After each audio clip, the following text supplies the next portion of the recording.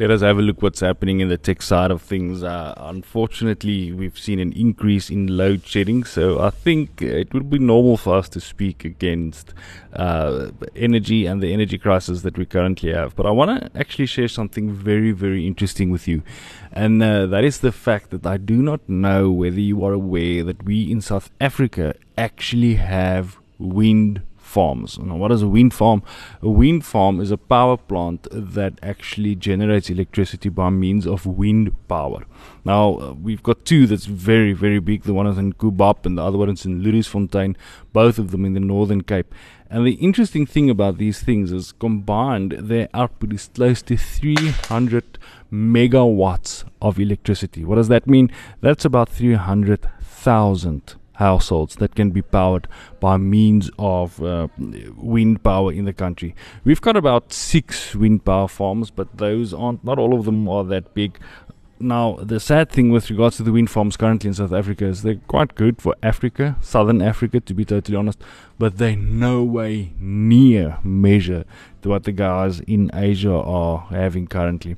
I might be wrong, but I think the biggest one currently is in China, and that thing generates close to 8,000 megawatts of electricity. So that would then mean that it generates close to 8 gigawatts of electricity. That's just a stupendous amount of electricity that's being generated.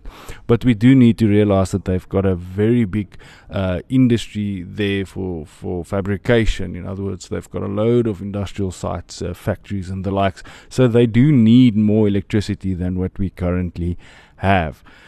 Now, speaking on the fact of electricity, I'm going to share some facts with you that I would like to share. I know I've shared them in the past, but I want to share them for you again.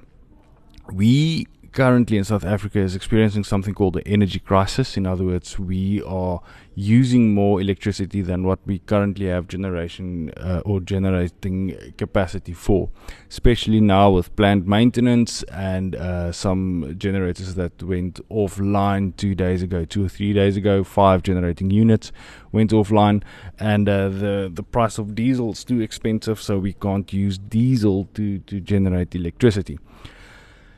So, how does that affect you as the user? It means you don't have electricity for 4 hours sometimes on a time, 2 hours on a time, and whatever the case might be. But now here's the fact that I want to share with you something. This is quite a affordable way to work around it.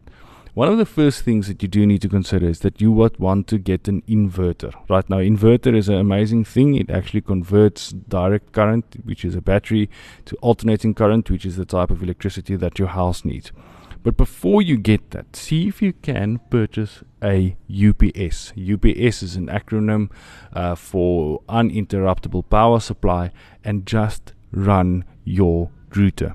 Your fiber router, your MTN router, your Vodacom router, whatever the case might be. Plug it into that thing. Because what we are currently seeing all over the country is we've got paid for subscriptions on MTN, Vodacom and fiber, or your household Wi-Fi. And then the moment that load shedding kicks in, you lose that because your router needs electricity. And then what you do is you buy data for your cell phone or whatever the case might be.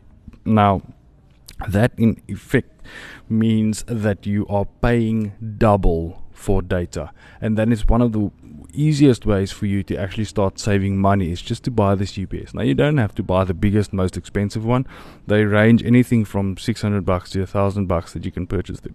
And they will make the world of a difference.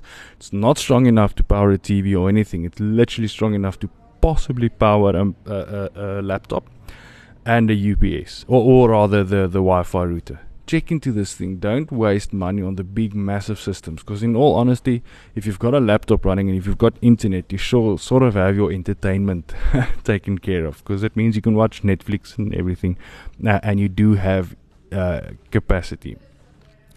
Last thing that I would like to mention is make sure that everything that's in the refrigerator stays in the refrigerator during load shedding, as well as the refrigerator stays closed.